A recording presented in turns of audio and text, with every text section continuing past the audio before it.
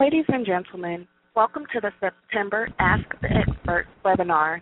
Thank you. I would now like to turn the conference over to Mr. Arand. Please go ahead, sir. Good morning. Thank you for joining today's webinar. If you're experiencing technical difficulty joining your WebEx session, please dial 1-866-229-3239. Once again, for WebEx technical support, please dial 1-866-229-3239. During today's presentation, all participants will be in listen-only mode.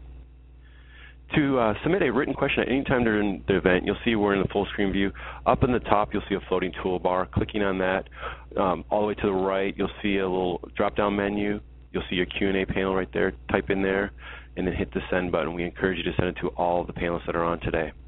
Questions will not be viewable by other attendees, and questions will be addressed at the conclusion of today's presentation.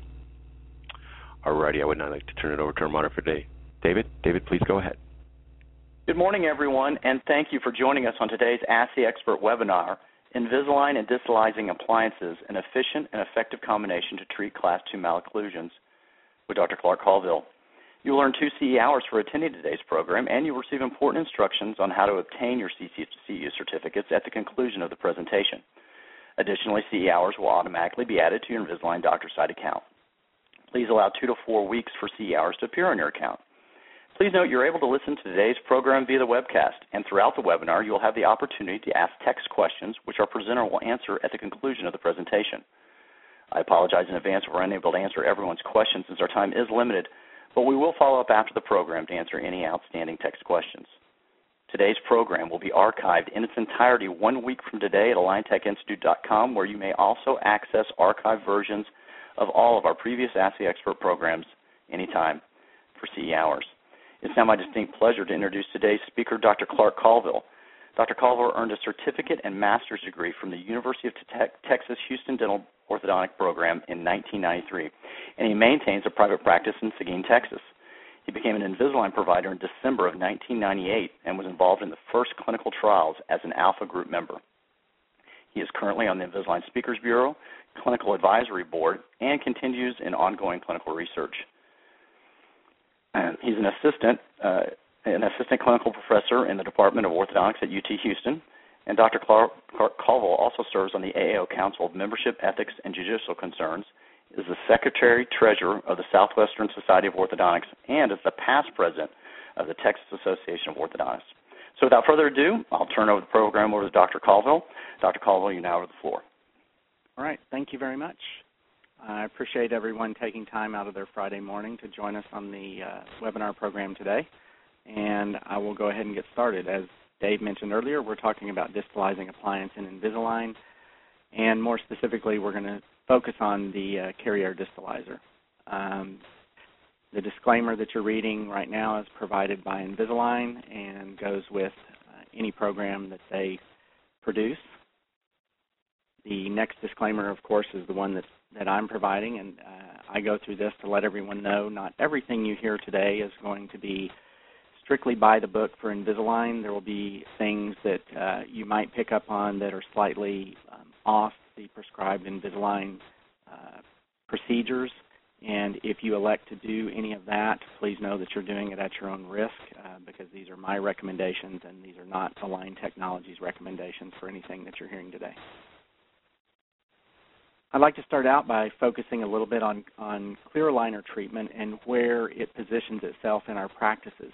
And for most people, as we go in, what we're asked to do when we walk into an exam room is very quickly diagnose the etiology of the problems that are presented to us for a patient, often a juvenile patient with an adult in the room, and we have to determine very quickly what the scope of the problem is. Is it more dental, more skeletal?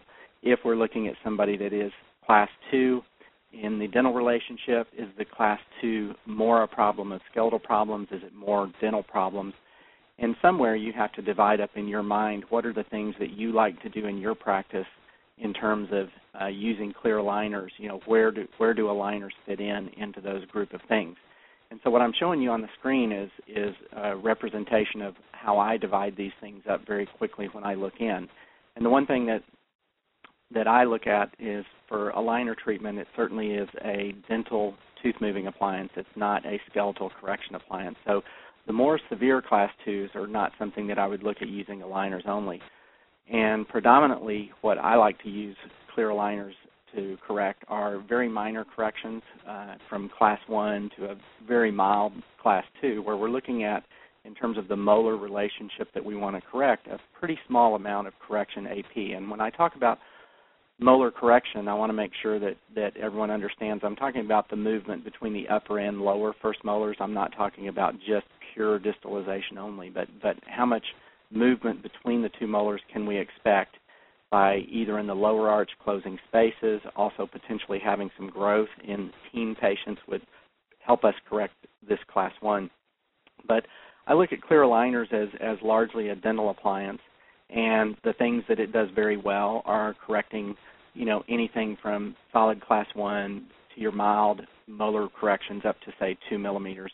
And this would be kind of anywhere from solid Class 1 up to, just short of end on. And the mechanism by which that is done is typically through having a distal molar rotation of the upper first molar, using elastics between the two arches, and then augmenting that with IPR. Those are things that I'm very comfortable with. However, the second group of patients are the group that present themselves quite often in our practice, and that is, once I get beyond that minor amount of correction, I default pretty quickly to using distalizing appliances. It's been in my background to make and use a lot of appliances in my practice. It's where my comfort zone is. The reasons for that is largely because I'm trying to establish a Class 1 molar relationship and cuspid relationship very early on in treatment, essentially taking the most difficult problem that the case presents and treating that first.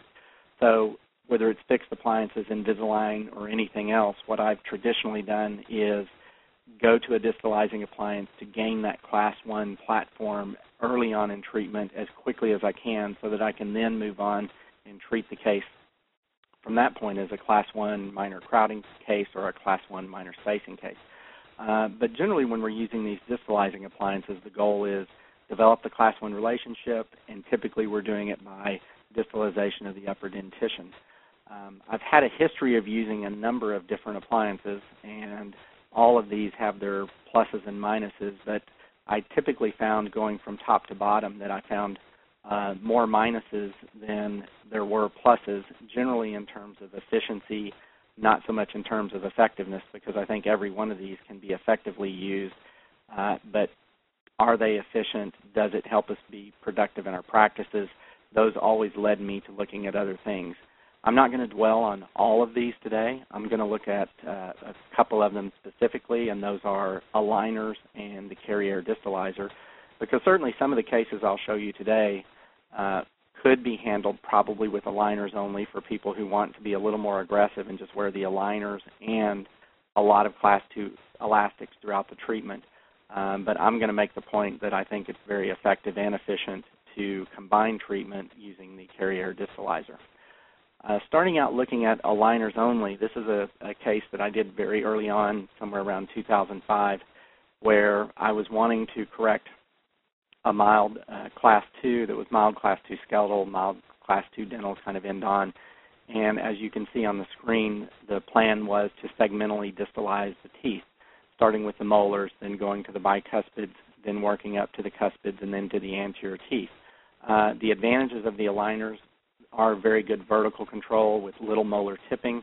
The negatives are that it was a pretty lengthy treatment. What you're seeing displayed on the screen is 57 aligners from start to finish. It took actually 27 aligners before the front teeth were ever being moved, and that, of course, is the patient's chief complaint when they present to your office is my front teeth are crooked. So the other thing that had to be done here is when you see on a screen where it shows the upper molars moving back, then the bicuspids, then the cuspids, then the anterior teeth. The only way this is really happening in actuality is if you wear Class 2 elastics concurrent with this entire treatment from the point the bicuspids start moving back. So to be effective, you have to have a patient that will not only wear their aligners, but they also have to be very good at wearing the Class 2 elastics throughout. Because if you just deliver a series of aligners looking at this and the patient does not wear the Class 2 elastics, then what you're going to end up with is an arch that's completely straightened, but from the anchorage considerations, you're not going to have done any distalization. The molars will move back. then as that space between the molars and premolars gets smaller, that's an equal and opposite pressure pulling the molars right back forward. So you have to use a lot of Class II elastics with this from the get-go. So my final analysis on this was, yes, it's very effective, not terribly efficient because of the number of aligners that need to be used. Can it be done, and is it effective? Absolutely. This is a screenshot from the ClinCheck that shows where we should have been when the molars and premolars have been distalized, and we're just starting to move the cuspids back. And let's overlay that with a clinical photo of where the patient actually presented. And you can see that yes, the aligners are very effective in gaining the movement, distalizing. When we look at it from the buccal side, you can see we were wearing Class II elastics directly to the teeth at that time. This was clearly before the precision cuts were available in the aligners. And you can see that we've gone from an end-on relationship to a slightly overcorrected Class I. The bicuspids are in a good position. And on a high-angle patient, to create a little bit of a posterior open bite is one of the advantages of using aligners in this case. Well, when we get to the end, what we really find out is that we have done some distalization. The amount of distalization is probably 1.5 to 2 millimeters, which is not an incredible amount of distalization, but it was enough to do the case in this particular instance. However, when you look at what we had to do clinically to do that, with 75 aligners in the upper arch, 56 aligners in the lower arch, 36 total patient visits, this is not an effective combination in terms of practice productivity, is to have a whole group of patients like this. 36 office visits over the span of 2.5 to 3 years is way too many visits to be productive or something that you want to do. So does it work? Yes. Is it the most efficient way to do this? No. So again, I began looking at other appliances, trying to figure out what is the most effective way to do this. Looking at the cephalometric analysis of where we ended up on that patient, we see what really corrected the Class II was a combination of two things. We had one, very good vertical control of the molars, which allowed some auto-rotation of the mandible. At the same time, we had growth of the mandible, which is displayed in the condyle. So in effect, while we look at the ClinCheck and we see a whole lot of distalization happening, when we look at it and measure it on the Ceph, it's a small amount of distalization that's occurred. And summing it up, I think it was a combination of the molar rotation and distalization that caused us to see the distalization that we see on the Ceph. And ultimately, the two main things that caused us to correct our Class II was the vertical control along with the mandibular growth. Had this 15-year-old girl not had a little bit of mandibular growth, we might not have seen the full Class II correction that was displayed in the final result. How would we stage this today? I'm not going to say that this certainly isn't done today, because we still have these very minor Class IIs that need to be corrected if at all possible. Here we have a non-growing patient, 27-year-old female that is non-growing, presents with an excess overjet, you can see on your lower left-hand part of the screen, and that is the patient's chief complaint. She had been treated previously as a teenager, and this is where she's relapsed. So knowing that we're probably not going to have any growth to help us, and I know that we can correct the Class II a very small amount by wearing the aligners and the elastics, we add IPR to the upper arch at almost every space available.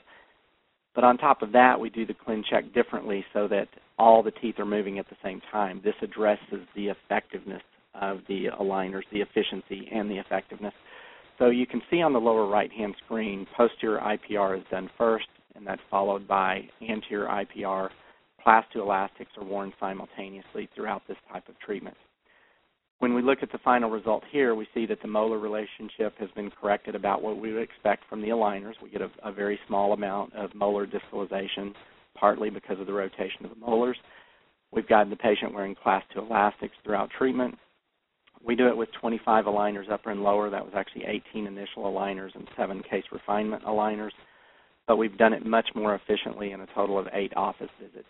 So comparing these two, what I'm trying to point out is there's certainly 2 ways you can set these up in your ClinChecks. You can set one way up of doing it with segmental movement of teeth. You can set up another way of doing it where there's simultaneous tooth movement.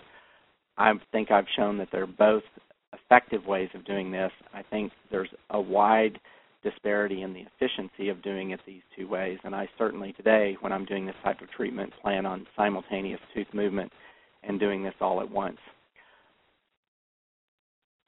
Has anybody else shown different amounts of molar distalization is a question that I wondered, because when I looked at it, I still see that aligners are very effective for small amounts of distalization, but not anything that would be half-step or full-step Class 2s. And I think the other clinician that has shared a lot of his results is Dr. Dar out of Vancouver. And in 2008, he did a presentation at the Invisalign Summit where he reviewed 6 patients that were treated with segmental tooth movement, although he had more teeth moving at one time, but they did move segmentally distally. And they did a cephalometric analysis, and from that analysis measured a constructed vertical line off of a constructed Frankfurt horizontal, and measured the distal of the upper second molars, the amount of distalization. And what we can see is an average of 1.78 millimeters and 39 aligners on average. If you take the outlier out, which is the last patient, which was significantly different in number of aligners, but also in the amount of distalization, you can see we still fall down around the 1.5 millimeters of distalization with a reasonable number of aligners. So again, this supports kind of the data that I have seen in my practice, that aligners alone by themselves are effective for small changes AP, 1.5 to 2 millimeters, I think, is what we can plan on seeing out of the aligners. So that being the case, we still have a large number of patients that are coming to us wanting Invisalign treatment that might need a slight bit more correction than just 0 to 2 millimeters in the AP direction. And so for those patients, I want something that is very effective and also efficient. And I started using the Carrier Distalizer in 2004 when it first became available in the U.S. market. And the Carrier Distalizer has proven to be fantastic in terms of both efficiency and effectiveness. You can see Dr. Carrier on the screen, who is a mechanical engineer, and the design of this is fantastic for somebody who as a mechanical engineer, usually things are very difficult and hard to use. This is elegant, probably because of its simplicity.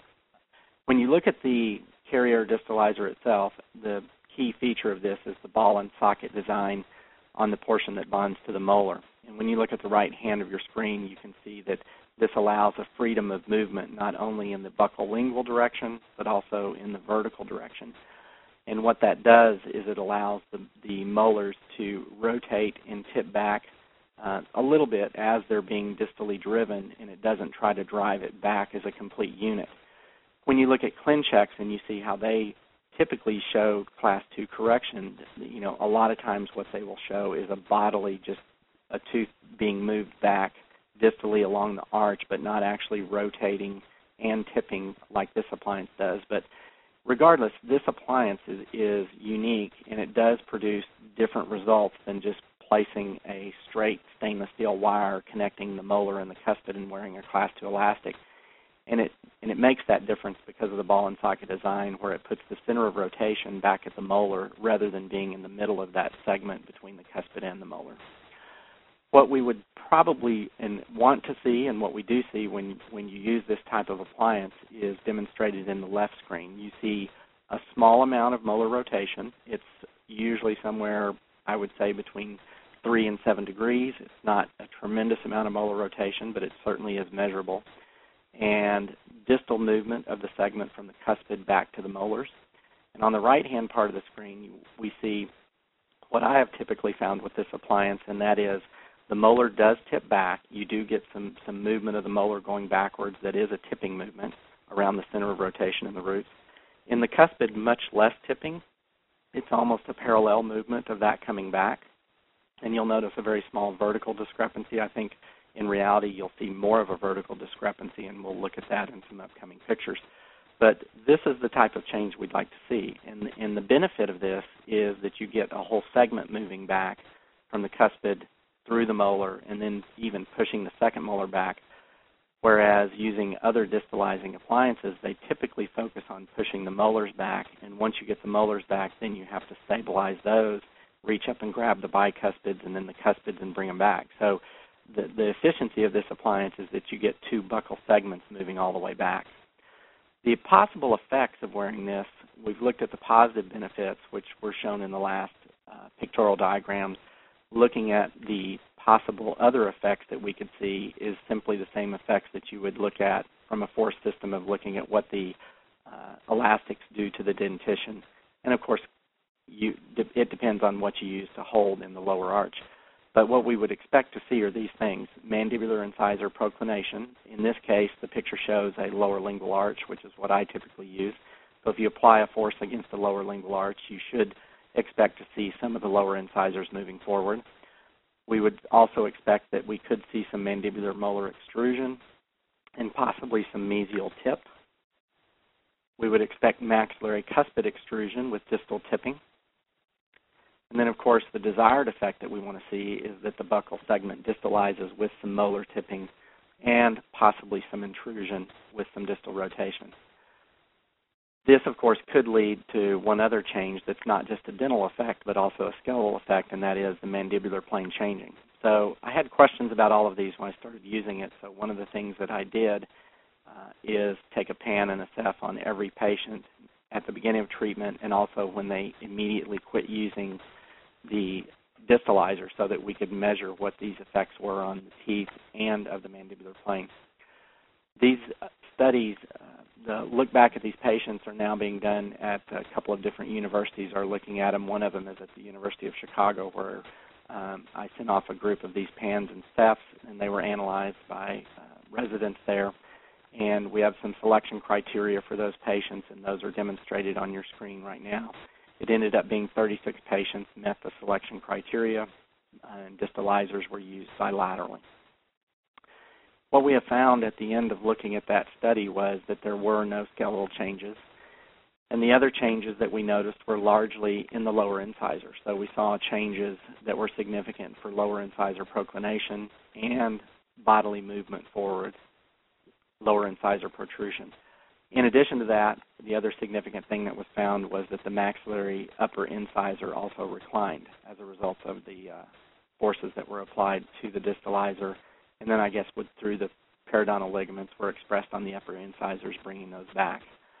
The other thing that was noted as significant was a reclining of the upper cuspid, and so there's obviously a degree change there, and we want to look at that very closely, because if what we're ultimately seeing is only the upper cuspid tipping back where the root apex is moving forward, when you go back into any kind of appliances or aligners, you're going to have to recover that, and you would probably lose a lot of anchorage gained if you had to recover that. So watching what the cuspid does in the alignment of the cuspid, I think, was very critical in seeing how effective this appliance was going to be once you move out of this appliance and into either aligners or fixed appliances. So the molar rotation that we see, again, is anywhere from, say, 3 to 7 degrees. It's a pretty small amount of rotation, but yet it is something that we do see with the appliance. So certainly that's one part of the distalization. The other thing that we wanted to look at was the cuspid root alignment, looking very closely. So if you look on this screen, in the upper arch, you'll see that we have an end-to-end relationship with the molars, and the cuspid relationship is slightly worse than end-on on the right and kind of about end-on on the left. And following the distalizer, we've got both of the molars driven back to beyond class 1 molar relationship, and both of the cuspids pretty solidly in to the correct class 1 relationship. And when you look at the pan and you take a look very closely and you see what's happened, if we see the root tip moving mesially on the cuspid, all that means is when we go into fixed appliances is that's going to have to be driven back, and that's going to cost us some anchorage loss. So what we want to see is how upright do we keep that cuspid moving back. And I think if you look very closely, and if you see what I believe I'm seeing when I look at it, is we see an enlarged PDL all the way up the mesial surface of the cuspid when you look at these. So that means we're not having as much of a tipping back of that cuspid as it moves back, but we're having more of a bodily movement of the cuspid as it goes back. This is what makes it ideal to follow up treatment with aligners, because The strength of aligners, or one of the difficulties for them to do, has been get the cuspid root distalization. Only as of November last year, we now have specific attachments that will do that, so we can gain a very small amount of distal root tip using the current optimized attachments. But you can see from the positioning of the root, we don't have to gain hardly any at all because the cuspid is maintained very upright as it moves back.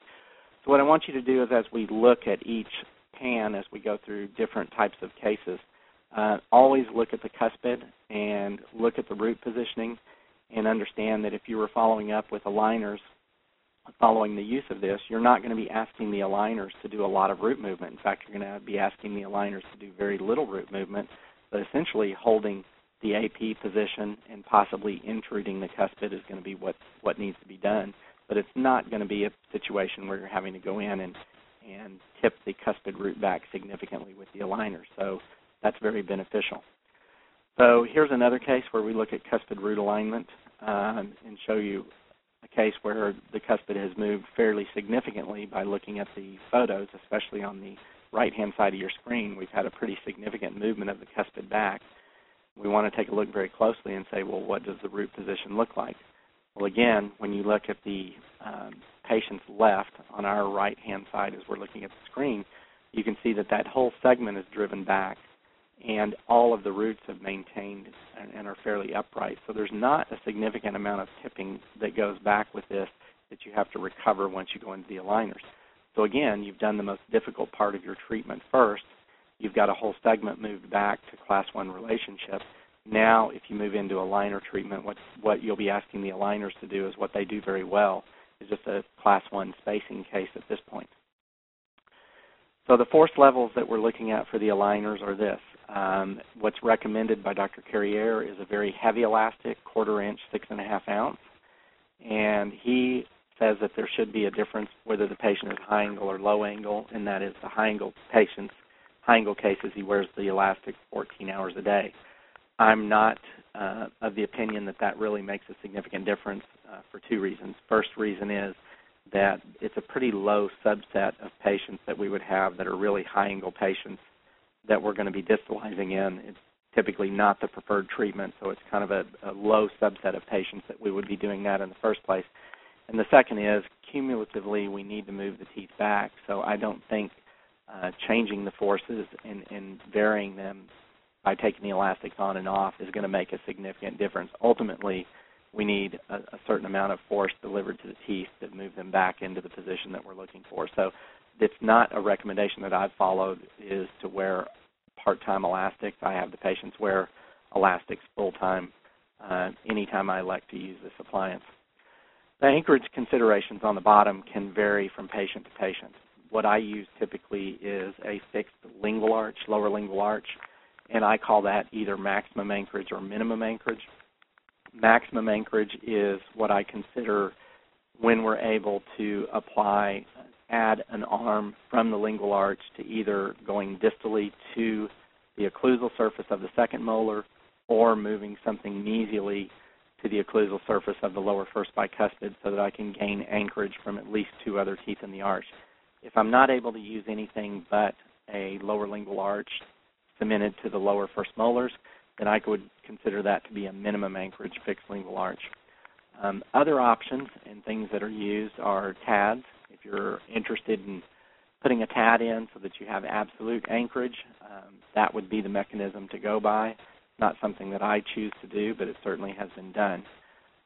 This is an example of the maximum anchorage fixed lingual arch, where the extension arm off the lingual surface goes along the lingual of the lower second molar, then goes up occlusally onto the occlusal surface of the second molar.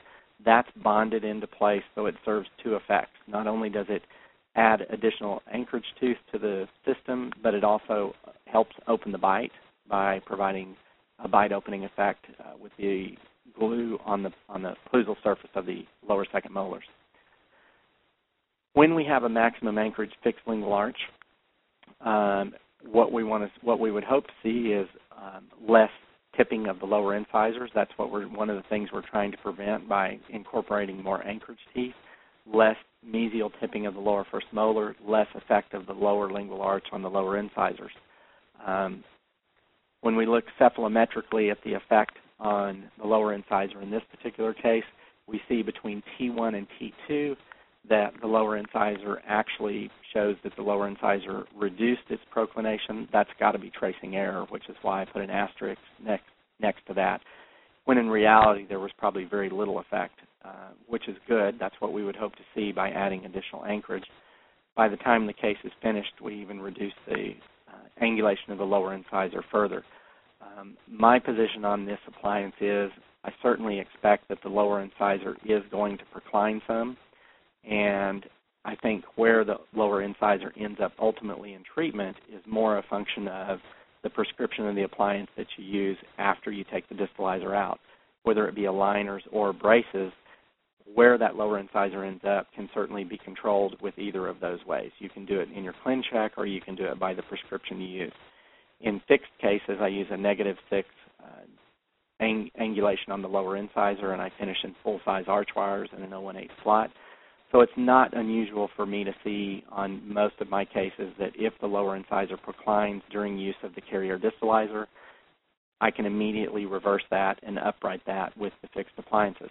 We can also do the same thing with aligners. You just set up your ClinCheck so that you change the angulation of those, and it certainly is something that can be done. So looking at the minimum anchorage, the one thing that we do know is that we can see the lower incisor tip forward, and here's an example of how that can be recovered. So you have a minimum anchorage, lower lingual arch. We have the lower incisor go out roughly about 4 degrees there, and then through either the fixed appliances or the aligners, we upright that another degree coming back. So again, it's not a totally bad effect by having the lower incisor move forward, because it can be recovered. So we're going to look at what kind of patients you could use. I need to say, I'm going to back up one other thing and say, in terms of other options of wearing on the lower arch, something that I don't do but certainly can be done is to use an Essex-type appliance and wear Class II elastics for that. I think there's a number of clinicians that do that. I don't choose to do that because it gives the patient one more thing that they have to do to be able to comply with your treatment, and that is they have to remember to wear their Essex-type appliance and wear the elastics too. I would rather just give them one job to do, and that's wear their elastics. What we're going to move on to next is looking at what I consider would be treatment profiles of patients that you would consider using this type of appliance on. And the first one is comparing, say, a low-angle patient to a high-angle patient. And I think without a doubt, the number one patient that you would try to use this on would be a low-angle, deep overbite type patient. You get two really good benefits from wearing the distalizer when you do this. You get the AP correction, but you also get a significant reduction in the overbite. So as the lower incisors procline a little bit, and as the upper anterior teeth move back and sometimes get spaces, as you see here, almost always the other effect that you see with this is going to be that the overbite is reduced.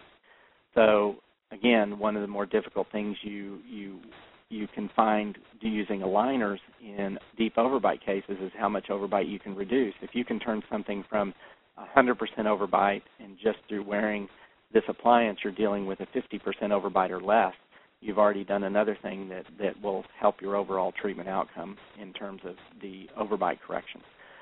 So here's this patient, another patient, low-angle, deep overbite case, where after the distalizer has been removed, we see spacing between the upper anterior teeth. Lower incisor, again, the overbite's reduced, probably as a function of the lower anterior teeth proclining forward. So we had about an 8-degree change there. Then as we move in through our fixed appliances or our aligners, we come back and we look, and we've reduced significantly the amount of proclination there. So when we look at what stage of the dentition we should be in, we have the option of starting this clearly in the full permanent dentition, but a lot of patients show up in our practice in the late mixed dentition and the early mixed dentition. What you're seeing here on the screen is my preference, which is to generally wait until the full permanent dentition, and then sometimes we will start in the late mixed only when the second primary molars need to erupt. let's take a look at one of those. Here's the late mixed dentition, and of course the question that I would ask when you're using this is there going to be any negative effect on the further eruption of the upper second bicuspids because of this? And I have never seen that be the case. So the distalizer is removed here after 4.5 and 5 months, and we can see on the pan that the second bicuspids still have a pretty significant amount of eruption that needs to be done before they show up and come through. And we also see that the cuspid movement back has been very, very much bodily and not tipped back. When we look at the effect on the lower incisor, again, we have a slight proclination of the lower incisor.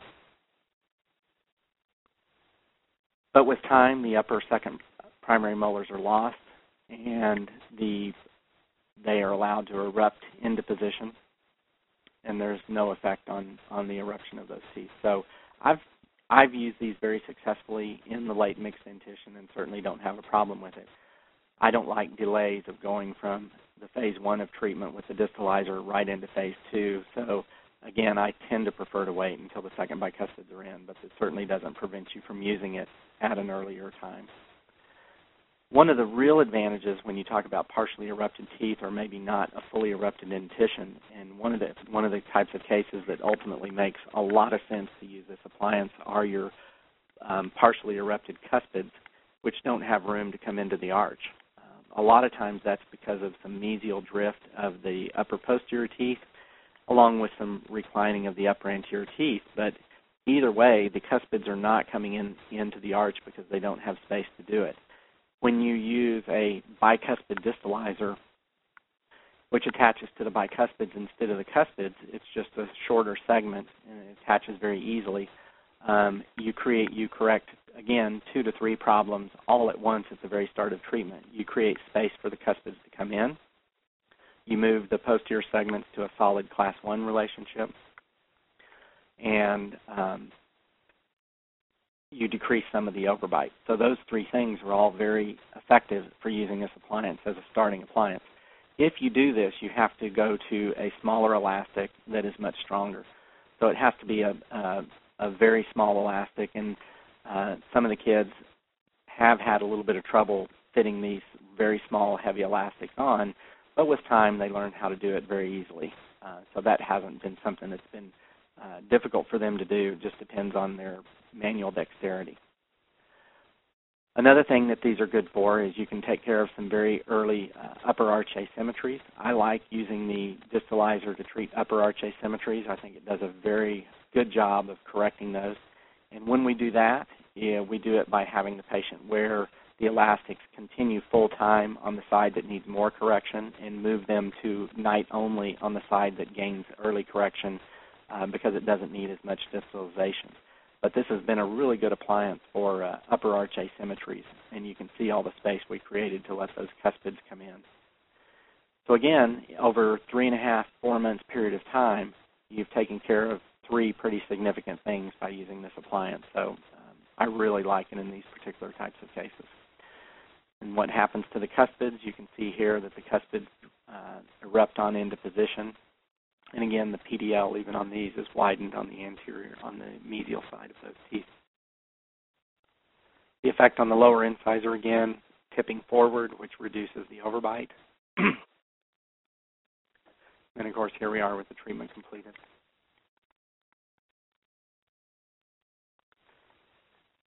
Well, just like where we, on the previous case where we used the bicuspid distalizer bilaterally, if you have one side that is solid class 1, the question has been posed, can you use it unilaterally, and does it create a cant in the upper arch?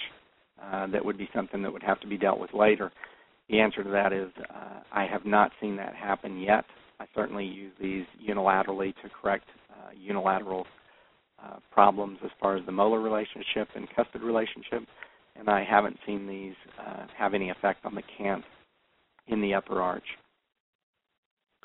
So the unilateral distalizers, I think, is another very effective way to correct upper arch asymmetries. Again, if you look at the cuspid on the lower left hand, on the lower pan, on the patient's left-hand side, our right-hand side, You can see a widened PDL go all the way up to the length of that cuspid root.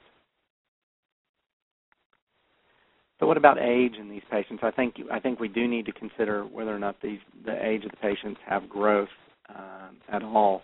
I do not favor wearing these on adults. It hasn't proven to be stable is the biggest problem. I have been able to get some of the Class 2 correction, but it certainly doesn't work the same way it works in young growing individuals.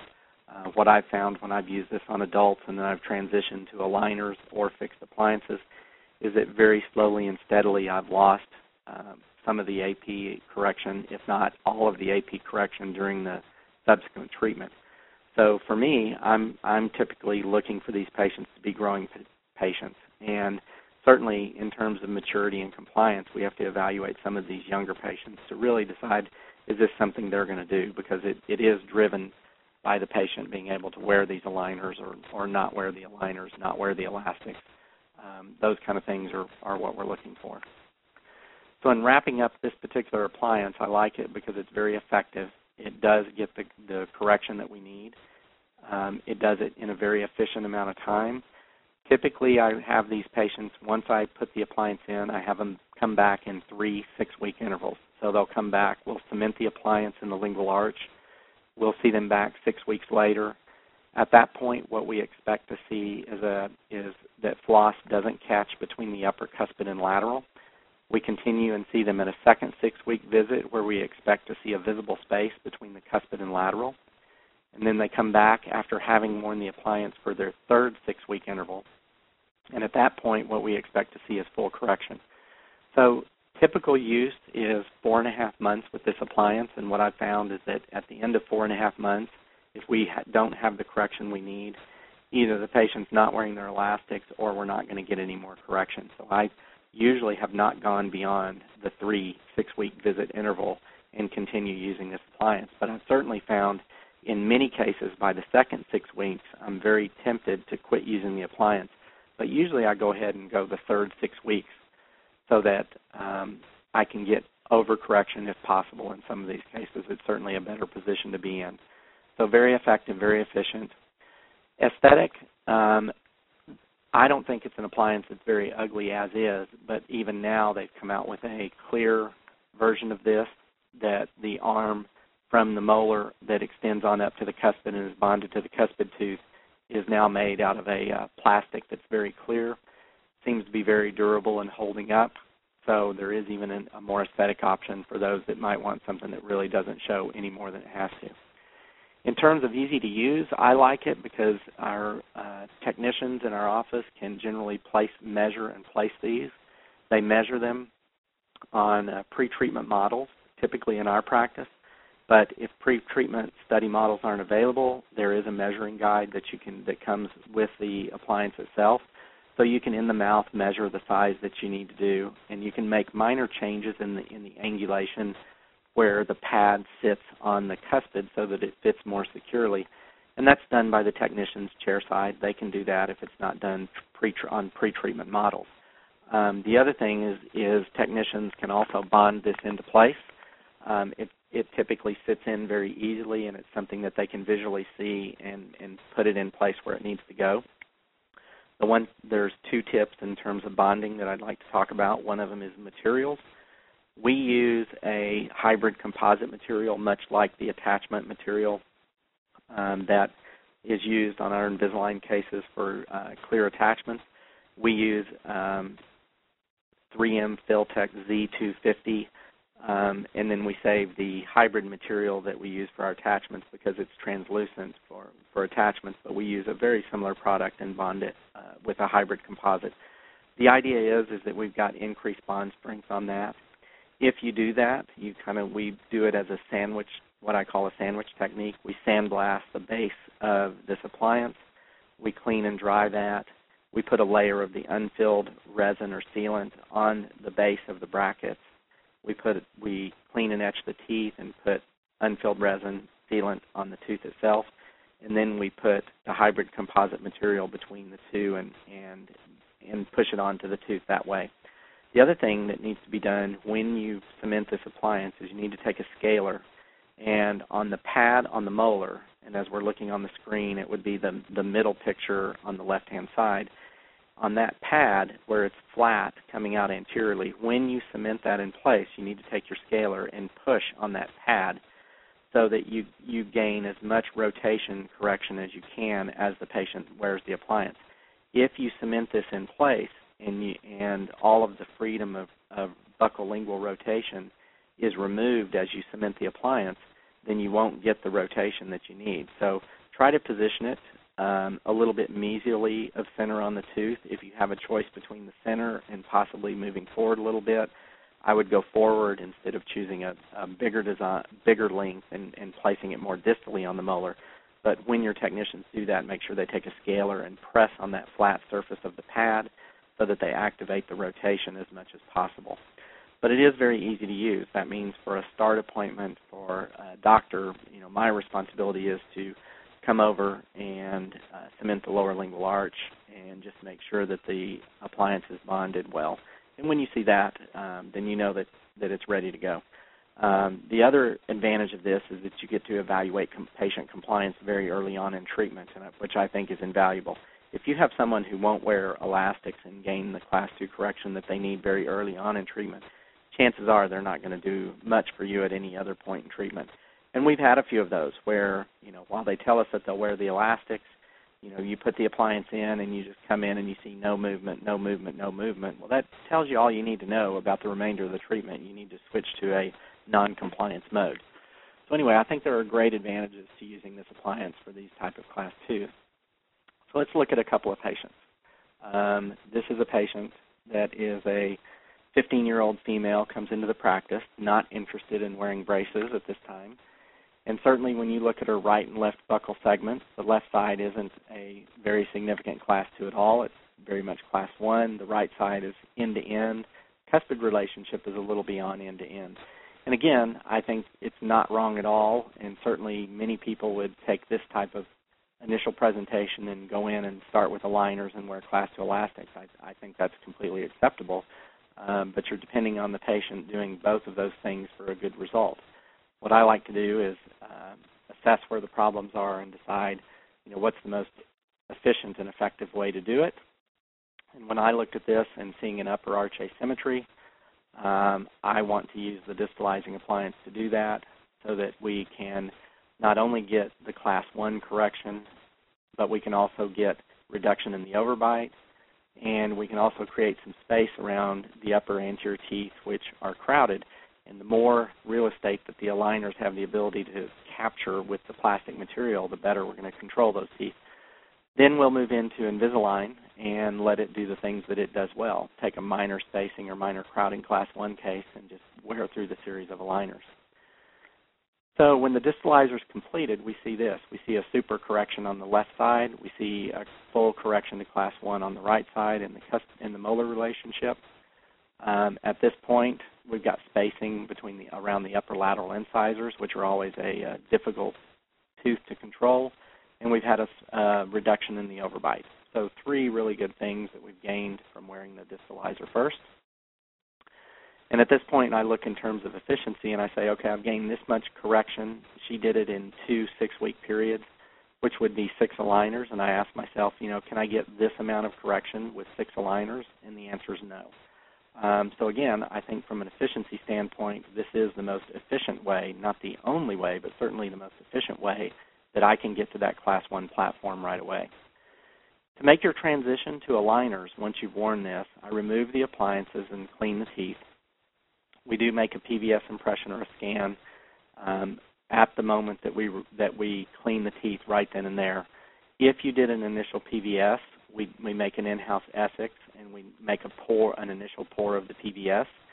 As long as you're using a good quality PVS material that has a high tear strength on the light body, you can do this. If you're using a very cheap light body material, when you pull the stone model out of the PVS, a lot of times it will tear, and then you might have to remake your impression for Invisalign.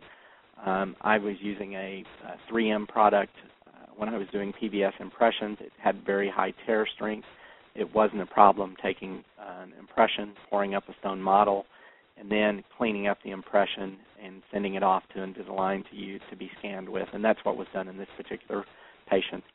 We make upper and lower Essex-type appliances. We give the patients those and have them wear them at night only. And the one caveat is we tell them they must bring those to the visit where they get their first aligner, because I'll know immediately if the aligners don't fit, is it a problem with the aligners or is it a problem that the patient didn't wear their clear appliances. And we don't do it as a trick. We tell the patients right then and there. We say, look, here's why we want you to bring them. This is where your teeth should fit, and this is where your first aligner is going to start. So I need to see that this is fitting. So if you do this, certainly tell the patients what's expected of them so that they know exactly why it's important. Well, when you look at the ClinCheck play for this particular patient, you see nothing that's really earth-shattering. This is a Class 1 minor crowding case on the lower and a Class 1 minor crowding with minor spacing in the anterior on the upper. Not a lot of significant movement, just arch form correction in the upper and lower arches. She did not wear any Class 2 elastics with this, but we just essentially have her go through and wear a series of aligners. So here we were at Progress Aligner 9. We were wearing the aligners on 2-week intervals, and I was delivering 3 aligners at a time at this time. This is aligner 20. We progress on. Here we are at aligner 30. So this is at the end of the first set of aligners. You can see that we still have some minor things that we need to touch up. So there's a minor crowding in the lower anterior. There's a couple of marginal ridge issues, things that we need to look at. And then this is her final after case refinement. So after case refinement, we end up here. Class 1 is corrected. Arches are leveled. Corrections are all corrected. We finish with a bonded lower lingual 3-3 and an upper full coverage Essex type appliance. So when we come out of the distalizer and go into the aligners, what you may see is some extrusion of the upper second molar because of the tipping of the upper molars as the Class 1 is corrected. That's something that the aligners handle very easily.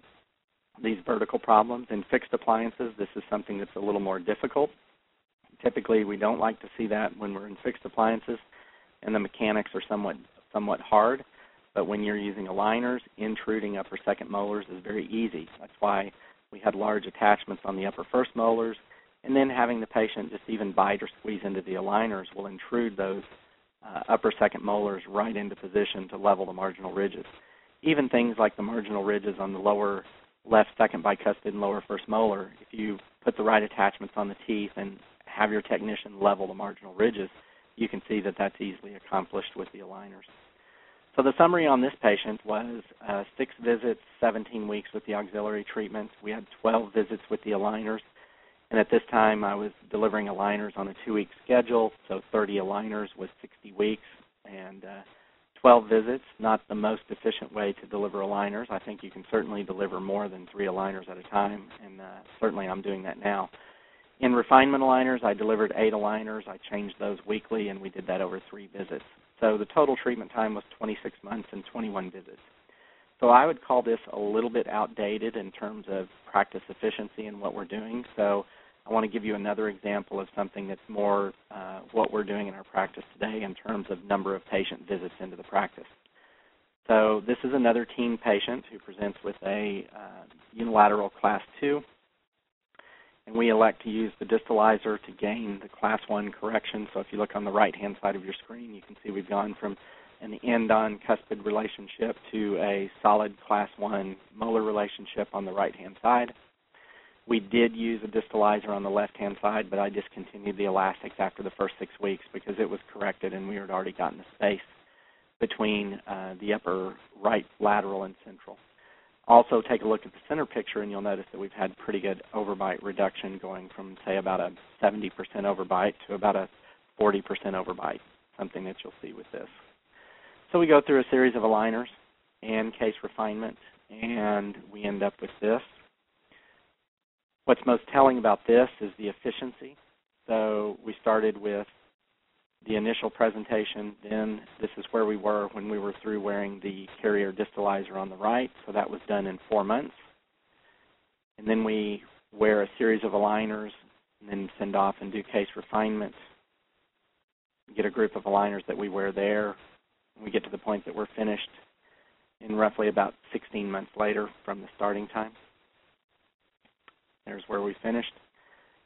I often look at this number, and it's the number that I use to compare how productive we are in treatment. So it's production per patient visit. And what we do is we take the total treatment fee, we subtract what it costs to use the appliances, so the cost of the aligners and the cost of the distalizer and impressions. The number that's left we divide by the total number of visits. So in this particular patient, including the distalizer, 13 total visits. So the production per patient visit was just short of $300 per patient visit. That's very productive in our practice. So from the efficiency standpoint, I like that. From the effectiveness standpoint, kind of let the results speak for themselves in that.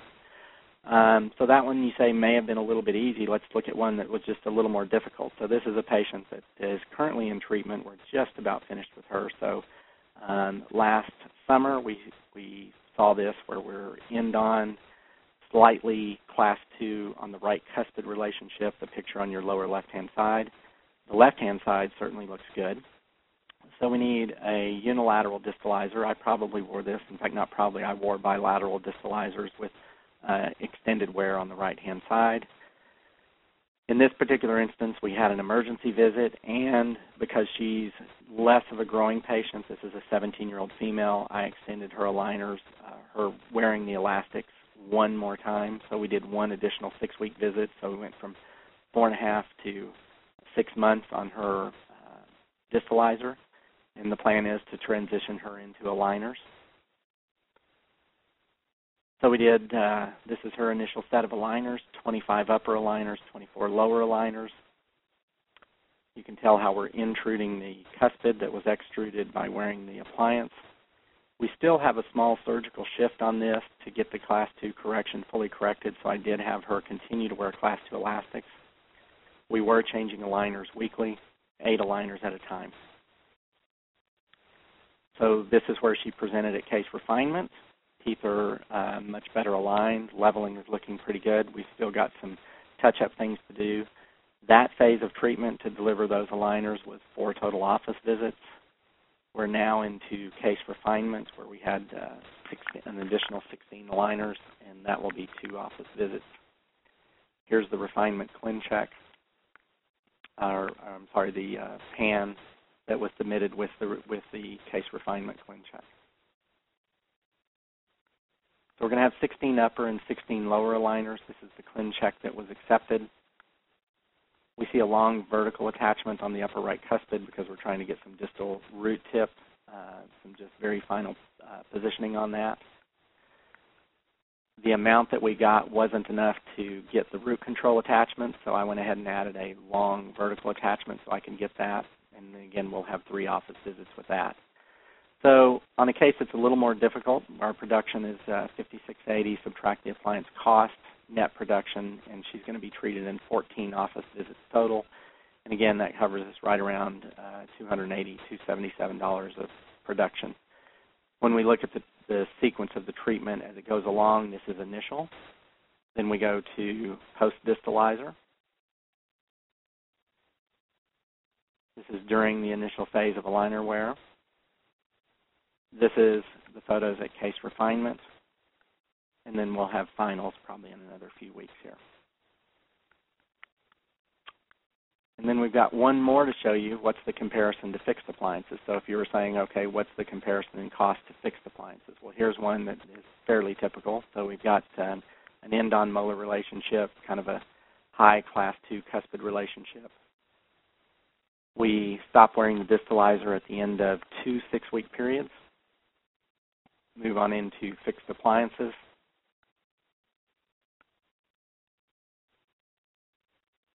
Finished up with a little bit of class 2 elastics. This is where we finished up with her.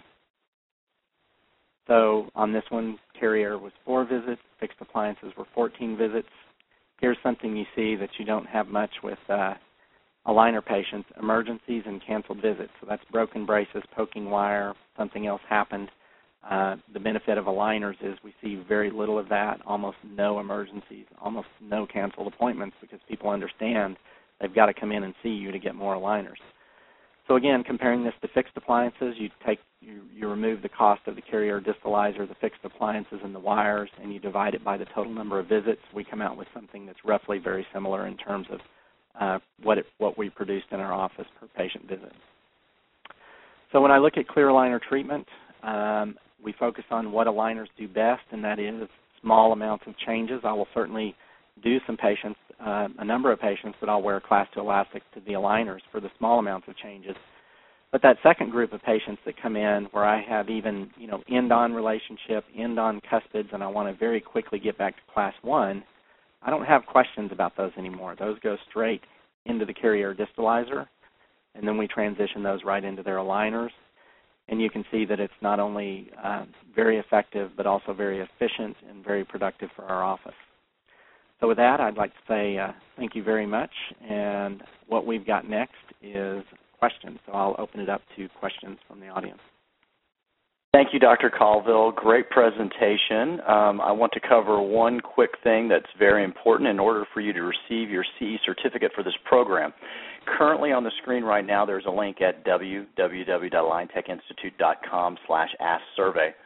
Once you've completed your survey, you'll have immediate access to your CE certificate, so please go there after the completion of the program. If you've experienced any problems with viewing of any of the presentation, the archive program will be available 1 week from today at aligntechinstitute.com. Dr. Colville, we have a few questions, and the first one comes from Rebecca Fonts. In respect to distalizing with aligners and elastics, I wonder if TAD placement after molar distillation but before premolar retraction would make the treatment more efficient and less dependent on elastic cooperation. Have you ever used TADs to form anchorage?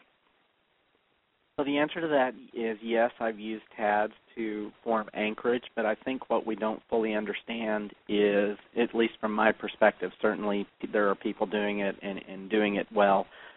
From my perspective is I don't think we fully understand using the TADs as anchorage fully the effect that it has. So when you're wearing Class II elastics from a TAD to an aligner itself, one of the things that I saw is I was moving the teeth slowly with the aligners, and I actually dislodged the aligner off the posterior teeth because the TAD was acting very effectively. So I don't think it's quite as intuitive as we think it is. Just stick a TAD in, and the mechanics all of a sudden are very easy because, should we increase the rate of movement or increase the way the patient's going through aligners because there's a TAD for anchorage or not? I just think there's those kind of questions that haven't been answered yet.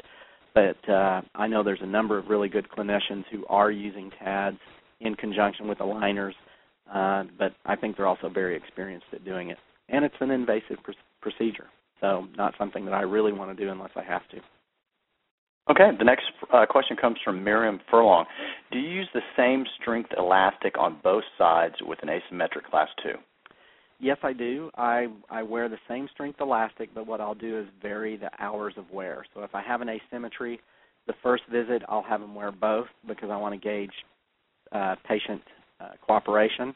If they come back and one side is fully corrected, I'll cut them back on that side to night only, but continue with the same strength on both sides.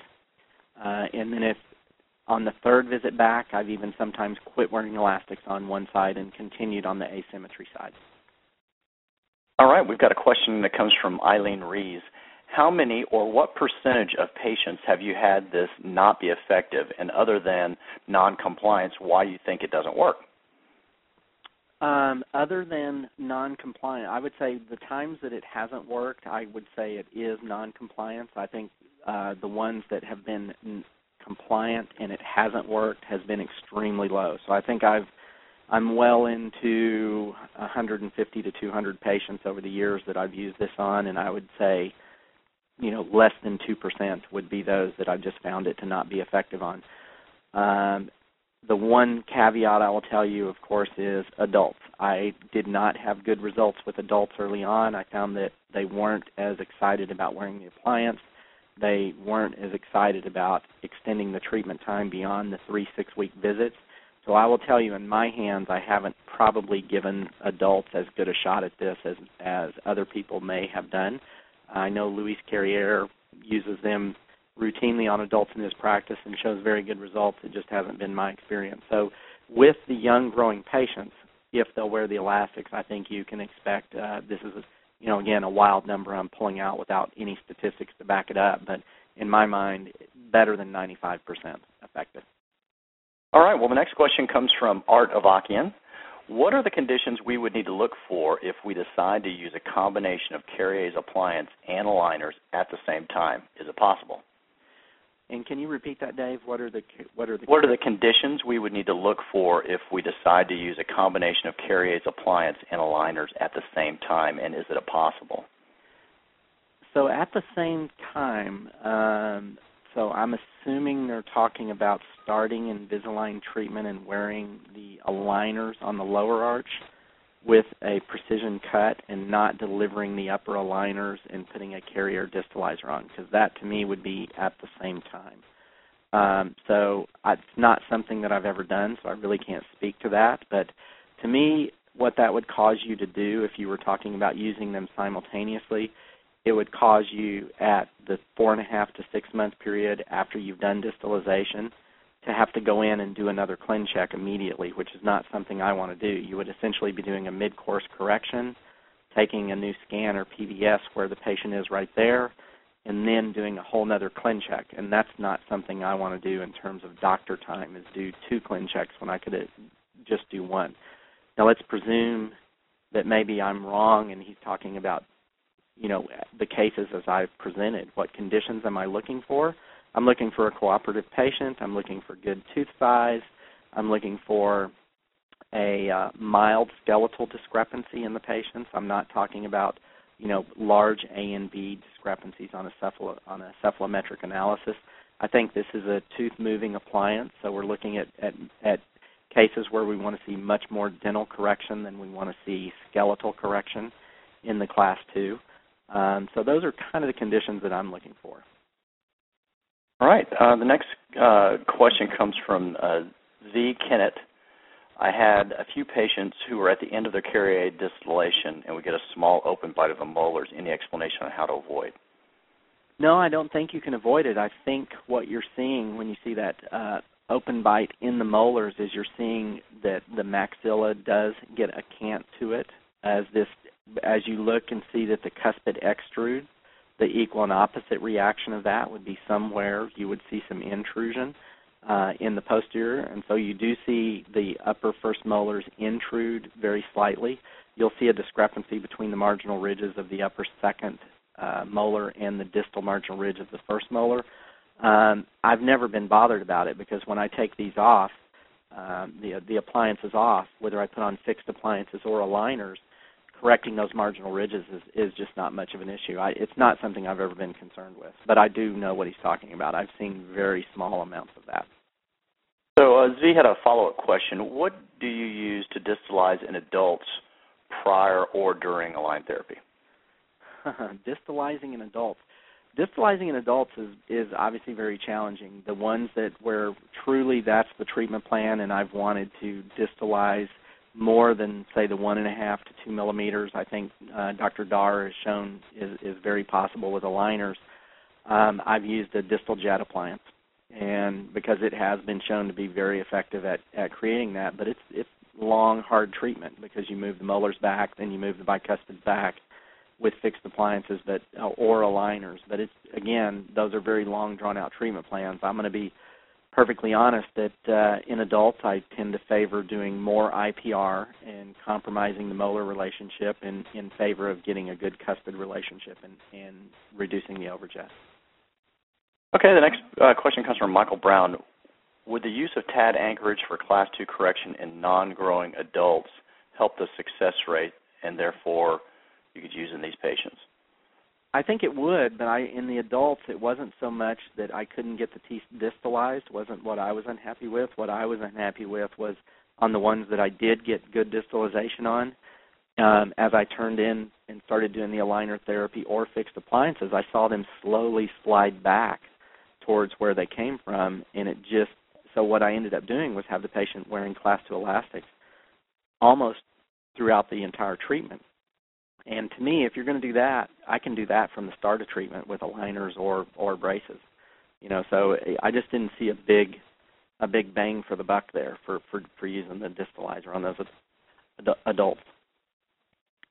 Okay. The next question comes from Eileen Rees, and I'm not sure if I've got this right, so you can maybe help me out here. I guess it's, have you ever had laser exposure on a canine to bond the Carrier versus bonding to the bicuspid, since there is an extrusive force on the canine and there is some play in the socket? I typically would use the bike. I haven't done it. I have a laser in my office, and I haven't done it. I haven't exposed the cuspids just to get a distalizer bonded to them, because the bicuspid distalizer is so effective. And if the tooth can just create the space and the cuspid will erupt on its own, it seems to me that that's just not a procedure we need to do. I mean, that I need to add and do. Okay. And another question from Michael Brown. You mentioned using aligners at 1-week intervals in your last case report. Is this common, and what do you look for to decide 1-week versus 2-week intervals and wear time?